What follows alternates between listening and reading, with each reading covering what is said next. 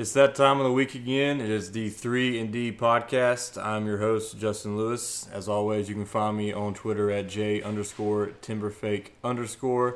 You can find the podcast at 3&D Pod. And as always, we are also part of the Grizzly Bear Blues family of podcasts. And you can find Grizzly Bear Blues at grizzlybearblues.com and SBN Grizzlies on Twitter. So a little bit of timeline for you. With our guest, we were supposed to record, I think this time last week, and we had to reschedule. And then the next day, I had to reschedule because my wife wanted to take an impromptu trip to DeSoto County, which led to the next day having to reschedule because I had to go buy her a car because we're expecting our first son. And then we went to record on Tuesday, and connection was terrible. And so, thankfully, our guest has been very patient and gracious with his time. Joining us on this episode is none other than the voice of the Memphis Grizzlies, Eric Hasseltine. Eric, thanks for being on. How you doing? I'm good, Justin. How are you? I'm doing well. I'm glad that you didn't shut me down after I had to reschedule several times. Welcome. Guess what? Welcome to parenthood. It's going to be like this the rest of your life, so enjoy it. I know from experience. Well, I'm excited about this episode. We're going to talk about a couple things that's going on with the NBA and the Grizzlies in particular. So I'm going to start off with our return to play scenarios. I know there's a lot of stuff that's kind of in the works. The call with Kyrie Irving that took place last night and the players, but we're not going to jump into that. So on grizzlybearblues.com, I explored different scenarios of return to play. Whether it was just jumping in straight into the playoffs, or it was a single elimination tournament, or finishing out the season in a AAU-style bubble in Orlando. But the concern for everybody is that the Grizzlies had a 3.5-game lead over a couple teams, and any return to play should have honored that. And I feel like the league did do that with this style of play returning. What are your thoughts on how the NBA is returning and the advantage that it has for Memphis? Well, I think it's fair. I mean, I think there was never going to be a scenario where everybody was going to be happy because we're obviously dealing with something we've never seen before. I'm a big believer in you got to play your way in. I know the guys like to compete. We'll see. If anybody decides that they're not going to play that's well within their right. You know, you're hearing all kinds of different reports of guys speculate this, guys speculate that, speculation of when next season starts, whether there'll be fans, yada, yada, yada. There's all those things going on. And I think we're just in a situation where we just have to take each day and you know, it's a new page and it's something no one's ever experienced before. So the fact that we can get back to playing and finish out what I felt has been a pretty remarkable season. So many great storylines, the rise of the Bucks in the East and the way that they've played all season long, how incredibly efficient they were, chasing 70 wins. Is Boston going to have enough in the tank to make a deep run? Is Philadelphia built the way they want to be to make a run in that Eastern Conference as well? Where does Indiana sit in that mix? There's all kinds of great storylines there. Miami's emergence, with, you know, just basically Jimmy Butler and a bunch of guys that anybody could have had. And the incredible job Eric Spoelstra's done coaching that team. The East has been interesting. I think it's been a higher caliber of play in the East, even though as you get out of the top six, it's a little bit different look to it. So you get over to the West, and obviously the story is LeBron and Anthony Davis in Los Angeles. And then on the other side of the same building, you got Paul George and Kawhi Leonard. And when you mix in Patrick Beverley, that's an incredibly potent defensive perimeter, and on top of that, two guys that can score at will, and you know, with the Clippers and Paul George and Kawhi. And then the question is it going to work in Houston with this way they've been playing? And they've doubled down on the small ball by trading Clint Capella at the deadline. Oklahoma City sticking around despite losing Russell Westbrook and getting Chris Paul and him really being a true leader. A lot of people questioned if Chris could do that, and he's proven a lot of the doubters completely wrong. He's been fantastic. And Dallas's emergence with Luka Doncic, and, you know, I don't want to leave anybody out. Denver's in there too. The mix of the really good teams in the West, and then the emergence of the Grizzlies and other young teams, like what the Pelicans will look like moving forward, the Kings will look like moving forward. Is Portland constructed a way where they can remain competitive in this ridiculously deep Western Conference. Is this the end of the Spurs run making it to the playoffs, and what will Greg Popovich do in the future? So I'm happy that we get a chance to answer a lot of those questions, even though it'll be about 9 games short of a full season. I think you have a pretty good gauge of that. I think the way they structured it, where if you have a 4-game lead, you don't have to do the play-in. If it's less than 4, then you have to be beaten twice by the 9th place team.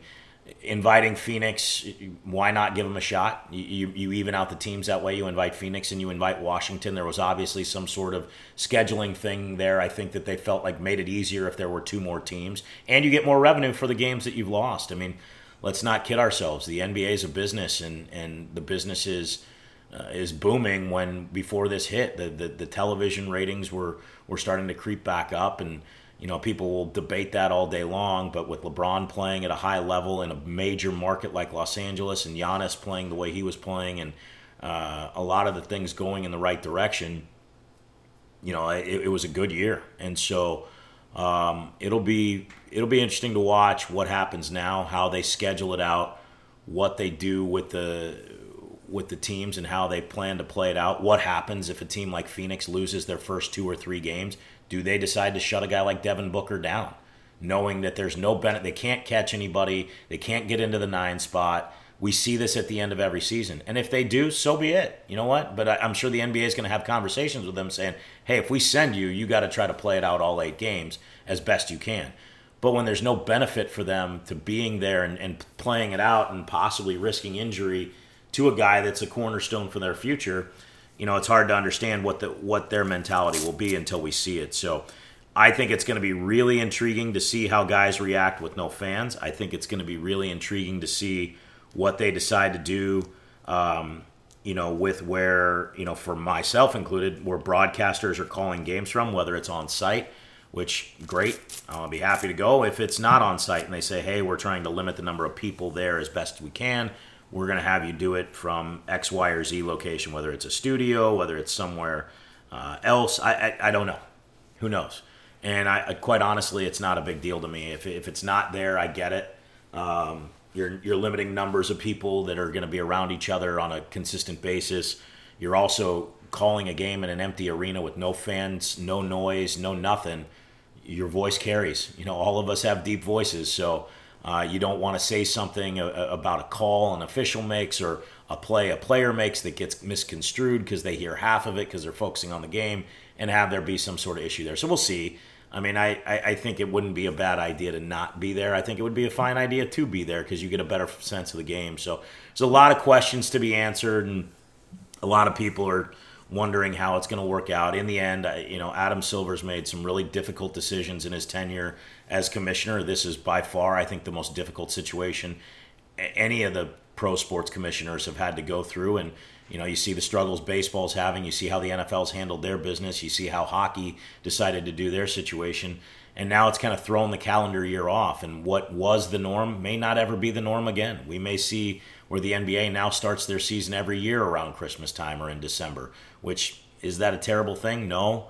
It bumps into baseball. It shifts things around a little bit more. But, those first month and a half of the season where you're fighting with the NFL and people are still really into the early part of an NFL season, because when you start training camp in October, the NFL's 4 games in. A lot of teams still have a pretty good shot. There may be a couple teams 0-4, but if you're 2-2 or even 1-3, if you win 3 or 4 games in a row, all of a sudden your team's talking about the playoffs. And so every week is kind of focused on that for a while, and then the NBA really starts taking a hold of fans and getting people back around the Christmas Day games when they start making real national TV debuts. I don't want to say TNT's not national TV, but like over the air, top 4, not top 4. I'm trying to say this right because TNT does such a great job covering it. But when you're talking about ABC games, they start on Christmas Day, and that's when you have Sunday afternoon games again because there's no more football. So we'll see. It's going to be a really, really interesting next 6 to 10 months, in my opinion, where we figure this out and we try to get the 21-22 season going, or 2021 season going as best as possible. Yeah, I think something that we kind of have hinted at and we've talked about is the importance of the schedule. And you brought it up with Phoenix. Do they sit guys out when they realize that they're out? Well, I think the same thing kind of goes with if they come back with, we're going to play the first 8 games of teams that are remaining in Orlando. The 8th game for Memphis would be Boston. Well, is Boston, they don't have anything to really fight for because seeding's not going to matter that much because home court isn't going to be a deal. Yeah, you get to have maybe your wood on the floor there that has your logo on it. But yeah, I've heard that story. Yeah, so like, is Boston going to have anything to play for? I mean, do you want to risk injury to a Kemba Walker or a Jason Tatum right before you're going into And at that point, we just come off 2 games against New Orleans, which are going to be complete battles. Personally, I think the way they should do the schedule is that those teams that are fighting for that 8 seed, they should just play each other, and then you get a better sense of who earned it. But who knows? Well, here's the thing about that. Let me jump in. These are the teams remaining on the Grizzlies' schedule. The Blazers, the Jazz, the Spurs, the Thunder, the Bucks, the Pelicans twice, the Raptors twice, the Celtics, the Mavericks, the Blazers again. So the Blazers twice, the Thunder twice, the Nuggets, the 76ers, and the Rockets. Basically every team on the Grizzlies' remaining schedule, but one, that was the New York Knicks, is going to be in Orlando. So you can pick 8 games out of your group. I think that they need to play for sure the 2 against Portland, for sure the 2 against New Orleans, and for sure the 1 against San Antonio. Now, what did New Orleans had a game remaining with Sacramento? Did Portland have any remaining with Sacramento? Did they have any remaining with San Antonio? Did they have any remaining with Phoenix? The Grizzlies were done with Sacramento and Phoenix. You got to play those 5, and then maybe you play the Rockets, the Thunder, and the Mavericks because they were all on your schedule, especially with the Thunder being there twice. Maybe you play the Raptors because you hadn't played them, so that's one that you mix in there. You've already played the Bucks once. You've already played the Celtics. You give them 1 against the Raptors. You give them 1 against the Thunder because that was twice, and you give them 1 against either Dallas or Houston, whatever you want to do. It's going to be interesting because the Grizzlies are the unique team that had, of their 17 games remaining, 16 against those teams. Now, they had won some games against those teams. That's why people were talking about, this is why they need to play it in. And I understand Grizzlies fans saying, hey, look, you played 65 games and you were 32-33. The one that stings a little bit is that last game at home against Orlando where you let a lead slip away. Had you won that and gone in at 33-32 and been 4.5 games ahead of everybody, I think there could be a different taste in people's mouths about this. That might have eliminated Phoenix from the mix right there. But they didn't, and that's the situation you're faced with, and now you got to play your way in. Yeah, and I think, too, what we got to remember is that Memphis kind of dodged a bullet with this format because New Orleans had the easiest schedule in the NBA remaining. Yes, they did. And now their schedule just got harder. Yeah, absolutely. And we went from the hardest to now our schedule's a little bit more comparable to everybody else's, or is going to be. So this has really worked out maybe for the best in Memphis's favor besides going straight to the playoffs. But you wouldn't want to do that because you wouldn't want to have all this time off, a little bit of a training camp, and then you're jumping right into a 7-game series that matters. These 8 games, especially for the teams that have already solidified their spot in the playoffs, are kind of your warm-up, get back into the flow of things type deal. And Memphis needs that too. So with that training camp, that time to get ready for the playoffs, the Grizzlies have a unique situation where they're basically adding a new player into the mix in Justise Winslow. Yeah. How much of an impact do you think that's going to be with the fact that the talent level he is, but also the fact that no team has seen the Grizzlies with Winslow in the lineup? Well, he's no stranger to teams. They know him. It's a boost. There's no doubt about it. Kyle Anderson's played well, but Justise is a more athletic, stronger upper body, really good perimeter defender. You're not necessarily losing anything with the outside shot because Kyle Anderson's not a real outside threat in his own right, but Justise had been improving that. So if they can get his 3-point shot somewhat consistent, you get that boost. Kyle gets to the basket with incredibly efficient moves that kind of throw people off because they seemingly, as they call him, slow-mo, go in slow motion, but they're just long strides, and he knows where to go with those long strides. Justise is a little more explosive going to the rim, a little more explosive running the floor. Kyle's probably a little bit better ball handler. He's played point guard. So I think it's a boost because you add your depth. The question becomes, is Grayson Allen healthy to go? Will he be ready to go? Because he was done for the year. Jaren Jackson was ready to go. Brandon Clark will be ready to go. We'll see who takes an injury in any of those 8 games. Does somebody get hurt? How much of an impact does that have? Look, Utah's been impacted by an injury to Bogdanovich. San Antonio's impacted by the injury to LaMarcus Aldridge. Somebody else at some point's probably going to turn an ankle, tweak a knee, whatever. You hope it doesn't happen, but it's the NBA, and guys get dinged up every single night. So how does that impact it as well? So, yeah, I mean, they catch a little break because they don't have to play all 17 games. And like you said, New Orleans was there, but they had 2 games together, and although New Orleans really had 2 great game plans. The first game, they bombed away from 3 and hit, I think, 14 in the first half in New Orleans. The second game in Memphis, they took the ball inside in that first half. The Grizzlies went out to the perimeter and tried to shut that off, and the Pelicans attacked the rim and kind of caught them off guard and built the lead. The Grizzlies in both games made a little bit of a run, but it just wasn't enough. So I get that's why the people in New Orleans are saying we got to play these games, and I think one of the reasons why we decided, the NBA decided to play some of these out because the Kings had a 3-1 season series win over the Grizzlies. If they would have finished tied for the 8th seed, then they would have been there. And if you think about it, let's just say that March 12th game had taken place. None of this had happened. March 11th, Kings-Pelicans, they play. Whoever wins that game is now 3 games behind the Grizzlies. Well, the next night, the Grizzlies are in Portland. They're 3.5 games behind them. If they lose that game, now Portland and either Sacramento or New Orleans are 2.5 games behind the Grizzlies with 16 left to play.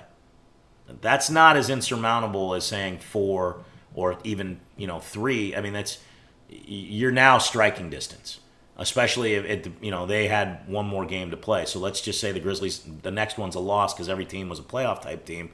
Now you're 2 games with 14 games left to play. That's a big difference. It doesn't sound like a lot, but 1 game is a big difference, and so I'm all for it, and like you said, I think the Grizzlies catch a little bit of a break, but I'd love to see them play New Orleans because I want to see NBA fans get to see that 1 versus 2 matchup for all 4 games. The Grizzlies didn't see New Orleans when they didn't have Zion Williamson. They've only seen them with Zion Williamson, and that's been fun to watch those 2 guys go toe-to-toe. Yeah, no doubt, and when we talk about the teams that were included and having to play it out, If I'm not mistaken, I believe the Sacramento Kings were the hottest team out of this group as when play was kind of cut off on us. New Orleans doesn't have that great of a record with Zion in the lineup.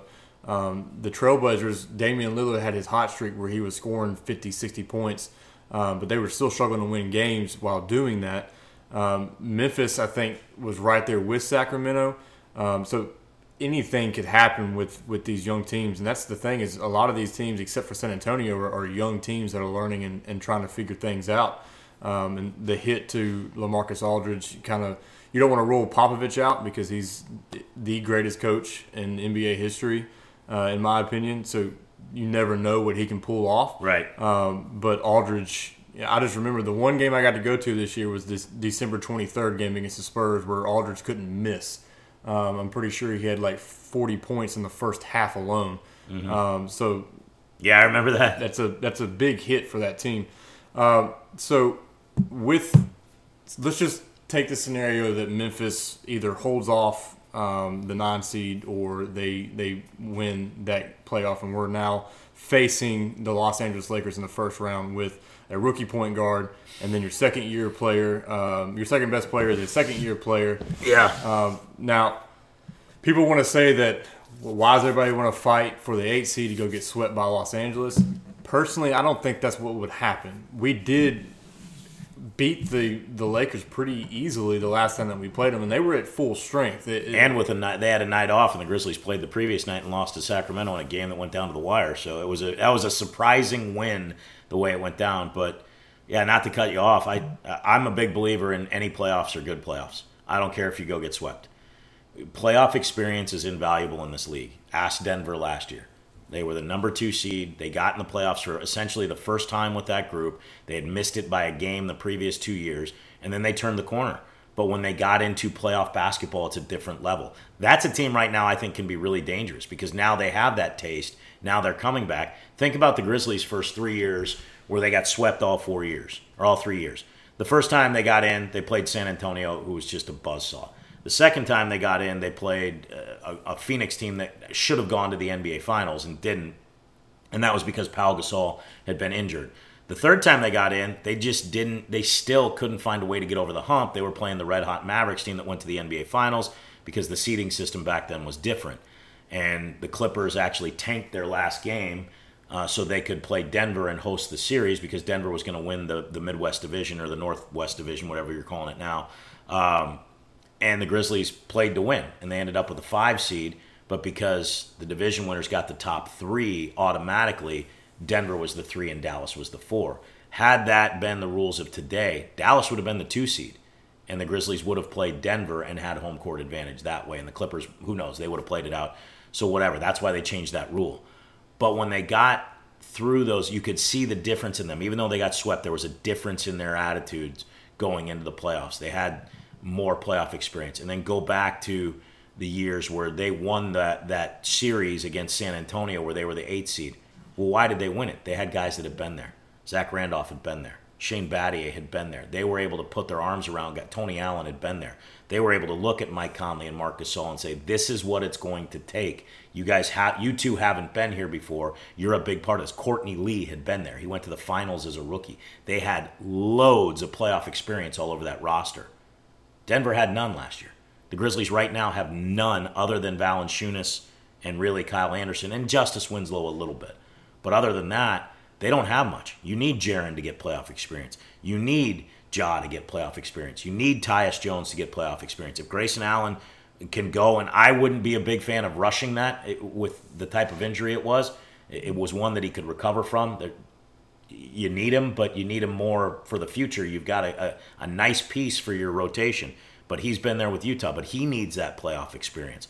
Those guys, Gorgie Jang doesn't have that playoff experience. He'll need it. Brandon Clark will need that playoff experience moving forward. DeAnthony Melton, who's been sensational, needs those type of games because you'll see it. They'll get in those games, and there'll be this moment for them where you go, okay, now they get it.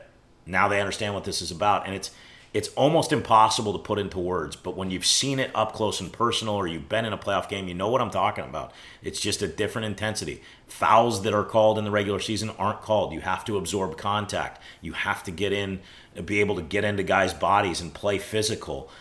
You have to expect that big time players are going to take over games and try to dominate more so than give up the basketball in the regular season trying to get guys into a rhythm.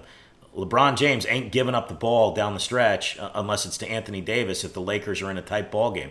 No offense to Kentavious Caldwell-Pope or some of the other guys on the roster, but if you think you're wide open in the corner and going to get that feed, you better be like literally wide open, and the popcorn vendor's the only guy between you and the basket, and you better be confident to take the shot. And that's a lot of trust and factors there, and that's with a young team. That'll get built too if they make it. So I know what people are saying. I would rather get there.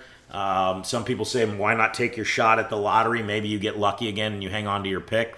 I'm not playing that way. I want them to play to win. I want them to learn how to win. I want them to learn how to win in crunch situations.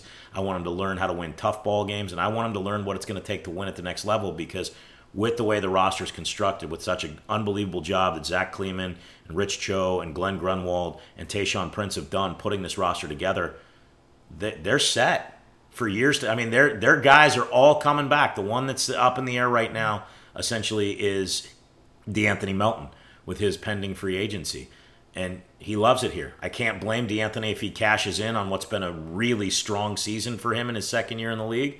But I also would understand if he said, hey, I'll take the mid-level exemption to be part of this, because he's a big part of what they have going on. And you look at how deep they can go, 11 guys deep, 12 guys deep, 13 guys deep, and we don't even talk about Marko Guduric, who, when he plays with confidence, can be an asset. He's just learning the NBA game, and I know some fans have been a little bit down on Marko because he's played a little passive and he kind of lost his spot in the rotation when Grayson Allen was healthy, and DeAnthony Melton stepped in and played so well, and he got healthy. But the fact is, Marko has had a couple of games that's really helped the Grizzlies because he was aggressive, and I think he understands it more. But if he wants to go back overseas after this and it's not for him, I understand that too. That happens a lot with some guys coming over from Europe. But they've got a chance to have a really deep roster and players emerge and get better and elevate their games a lot like the way Denver has done and gone from a team fighting for the 8th spot to now a team fighting for home court advantage. Yeah, that's something that I was going to bring up to you as well. Is in this first year of this front office's tenure, I think they've built the deepest team that Memphis has ever had. This is the most talent from top to bottom that I think I've ever seen the Grizzlies roster, and I believe that's why they have a decent chance to maybe not upset the Lakers in the first round because it is LeBron James and Anthony Davis, but maybe steal a game or two. Because of that depth. Yeah, I mean, you're not in the playoffs because you stink. And the fact of the matter is, you're right. The Grizzlies beat the Lakers in Memphis. They, to my recollection, got hammered by them once. But they also, fought with them in a game in February in Los Angeles that started a back-to-back and a road trip that was just brutal. Lakers, Clippers, Rockets right out of the break. After Sacramento was the first game out of the break that they lost by 4, but they were in that game, and they started the game in November playing well, and then it was Anthony Davis just basically ramped it up and killed them, and then the home game they lost by 1 point where they led most of the way. They haven't just gone and laid down. Anthony Davis shoots 27 free throws in the first win in Los Angeles for them. They lose by 1 at home in a game where the Lakers came back. They lose by 12 in Los Angeles, but a game that didn't get pulled away from until later. And so they've played well, and I just don't think that you ever shy away from an opportunity to compete at the highest level. So anybody that thinks, oh, you're better off not making it, I just don't buy it. I just don't buy it. The draft's not an exact science. Guys aren't always just surefire things unless it's a number 1 overall pick, and you're not going to get that unless you get incredibly lucky. And granted, you don't have an opportunity to get lucky if you make the playoffs, but for my dollar, unless this team was a team that was going to be totally dismantled at the end of the year, everybody was going to go their separate ways, and you really had no shot in the playoffs, this is the exact opposite. This team's going to stay together. They've got a great young head coach. They've got a great coaching staff with him. They've got a lot of trust in that front office. They're making the right moves. They've really added the pieces they wanted to add. The guys that they acquired in the offseason that had expiring deals were thought about tradable commodities. They were. They used those tradable commodities to add guys like Gorgui Dieng and Justise Winslow, who are guys that can help them. And so now you can move forward with a really set roster rotation for at least the next 2 years. At least the next 2 and possibly longer. So I like that. I like consistency. I like continuity in an organization. I think it's one of the biggest factors for success. And to prove that point, all you have to do is go look at San Antonio. Granted, they got very lucky to get Tim Duncan. They also did their homework and took Tony Parker late first round and Manu Ginobili in the second round. Then they built around that. They had a coach and a system that worked. They played it to perfection. And by winning and consistently winning and competing for championships, guys wanted to go play in San Antonio. And I don't know if anybody's ever been there that's been listening, but if you've been to San Antonio, you know it's not New York, it's not LA, it's not Miami. It's a fine city. It really is. I enjoy my times in San Antonio. I kid around about the Riverwalk being kind of touristy, but there's some great spots in San Antonio. But people aren't going to play in San Antonio because they love the city. They're going to play in San Antonio because they want to play for Greg Popovich and they wanted a chance to win a ring, and he gave them that opportunity by keeping a core group together. And that's what Memphis has a chance to do, in my opinion. Not necessarily repeat the same success that San Antonio's had, because that's going to be really difficult for anybody to ever achieve again. 20-plus years in the playoffs and numerous 50-win seasons in a row. But you have a chance to have a high level of success with this group. And you look at those teams that have been great over the years, even with LeBron jumping team to team from Cleveland to Miami, back to Cleveland, now to Los Angeles. When he's landed in a spot, he's stayed for a handful of years and built around that. And he's a little bit different. But Golden State has built it through guys they brought through the system and took their lumps with Steph Curry and Klay Thompson, and then added Draymond Green, and then were able to go get Kevin Durant because of the influx of money from the television contract. But that's predominantly homegrown talent. And the way they got Kevin Durant was because they were able to make trades. They dealt people away that they had drafted to open things up for Curry and Thompson to play. So, there's a blueprint for it. Changing your roster over and over and over again and trying to bring players in is not always the way it works, because you're playing a chemistry game, and sometimes the chemistry doesn't work out. Chemistry experiments fail all the time. It's no different than the NBA. Yeah, and I think for NBA fans and Grizzly fans, when it comes to, do we want to be in the lottery or make the playoffs and be the 8th seed and lose? I think you nailed it. You want to be in the playoffs because even if we go in there and get swept, John and Jaren get to watch LeBron and Anthony Davis and how they approach the game in the playoffs and learn from that and do that. And going into this year, we were all like, all right, let's get rid of this pick to Boston this year because the 2021 draft is much stronger. But it doesn't look like we're going to be in the lottery anytime soon again. Like that's in the past. We hit with those two guys, and now that's not a concern anymore. Now it's on the front office to use those mid-first round picks to find guys that can contribute, whether that's starting minutes, whether that's backup minutes. They've done a good job of that previously, the previous regime, with finding a guy like Dylan Brooks. But if you look, and they drafted Jaren Jackson, but this group took Brandon Clark, later first round. Absolute bona fide contributor, can start if Valanciunas needs a night off or Jaren needs a night off. He seemingly feels a little more comfortable coming off the bench, but they get Ja as well. And so guys like Grayson Allen, who were taken later first round, finding guys like that contribute. D'Anthony Melton, a second-round pick. Tyus Jones, picked in the 20s. Those guys are out there. Now you have to find them. So if you end up giving up the pick, you give up the pick. You move forward. I think they want that clean slate of not having that hanging over their head because it affects how they can maneuver trades as well.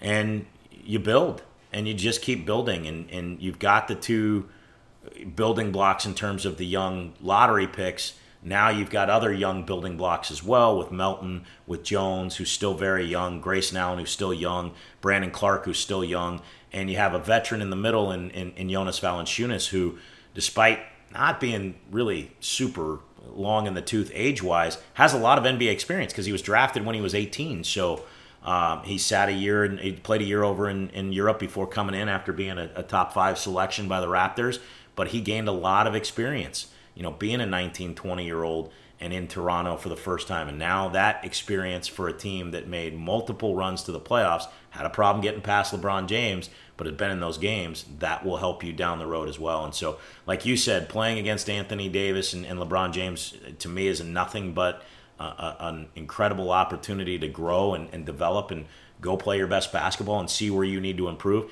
The other thing is, I don't know as much about Anthony Davis. LeBron loves talking to younger players. You don't think Ja Morant would benefit from being able to see LeBron James after the series, after it ends, however it ended, and all being in Orlando and being able to say, hey, can we just sit down and talk for 10 minutes if that's what he wants to do? Or LeBron saying, hey, let's talk when we get back to the hotels. Let's get together and let me tell you what I saw in this series or where you guys can.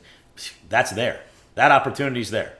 And LeBron's a guy that likes doing that. He does. He respects his role as a guy trying to pass the torch eventually the way it was passed to him by Kobe and guys like Michael Jordan. And then Kobe is similar to by guys like Michael Jordan who passed it on to him. So there's that kind of thing going on right there too. Does that mean that Ja's going to be LeBron James? No, I'm not saying that at all. But Ja's got a chance to be very, very special in this league.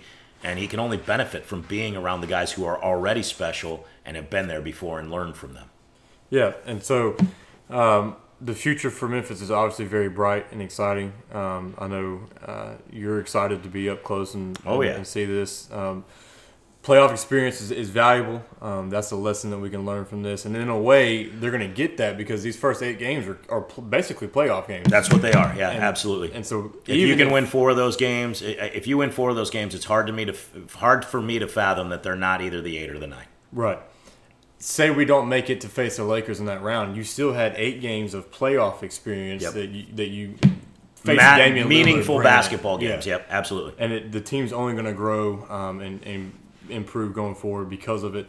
So I'm definitely excited to see that. Eric, anything you want to say before we hop off? No, looking forward to it. Just kind of now waiting to see what the schedule looks like and when they start and how they open camp and how this is all going to go down. And hopefully, it'll be something that during this incredibly difficult time for so many people in our country, for multiple reasons, obviously, all the things we've seen going on in our nation lately, hopefully, the return of sports, the PGA Tour's back, boxing's been back, MMA's been back. Hopefully we can get baseball back. Football training camps it can give people an outlet to release some of the tension and things that have built up over these just crazy couple of months. I hope everybody that's tuning into this or listening out there, their families and their loved ones are safe and that you're healthy, and we keep doing the things we're doing. We're moving forward with this, and we're as a people around not only this country but the entire world, we're pretty perseverant. So I think that we're a resilient group, and it's going to be interesting to see how we can get it back. And you know what? If we have to go through a time where the fans can't quite come back as quickly as we'd all like to, it will get there. We didn't ever fathom an opportunity or a thought of shutting an entire country down. We got through that. Things are reopening. People's businesses are coming back. People are able to survive. And now if we can keep moving forward and learn some lessons from this, that we need to be better as people as a whole together as well, and support one another a little bit better than we have been, and grow from it, I think we become that much stronger. No doubt, I agree. Well, I appreciate your time. I'm glad we're able to finally get this thing done. For Eric, I am Justin Lewis, and this has been another episode of the 3ND podcast.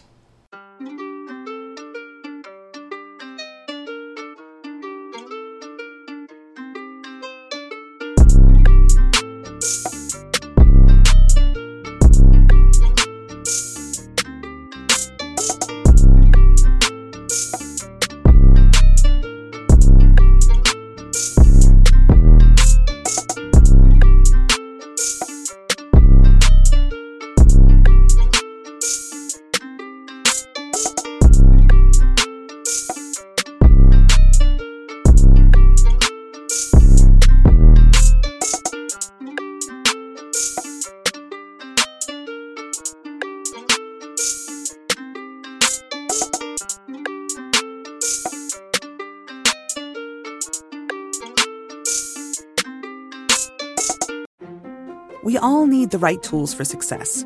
A painter needs their perfect brushes, and a climber needs to be able to rely on their harness. And for your work, you need to stay connected. With Slack, teams can help you work better. Slack is a productivity platform that connects all your team members together instantly. It's built to help your team with a host of features, like huddles for quick check-ins and clips for recording and sharing video. Slack also makes it easy to search and find the right information you need. You can even integrate the apps you use in your normal workflow, like your calendar or product management tools, so you stay focused on the work that matters and get more done. Learn more at slack.com/productivity.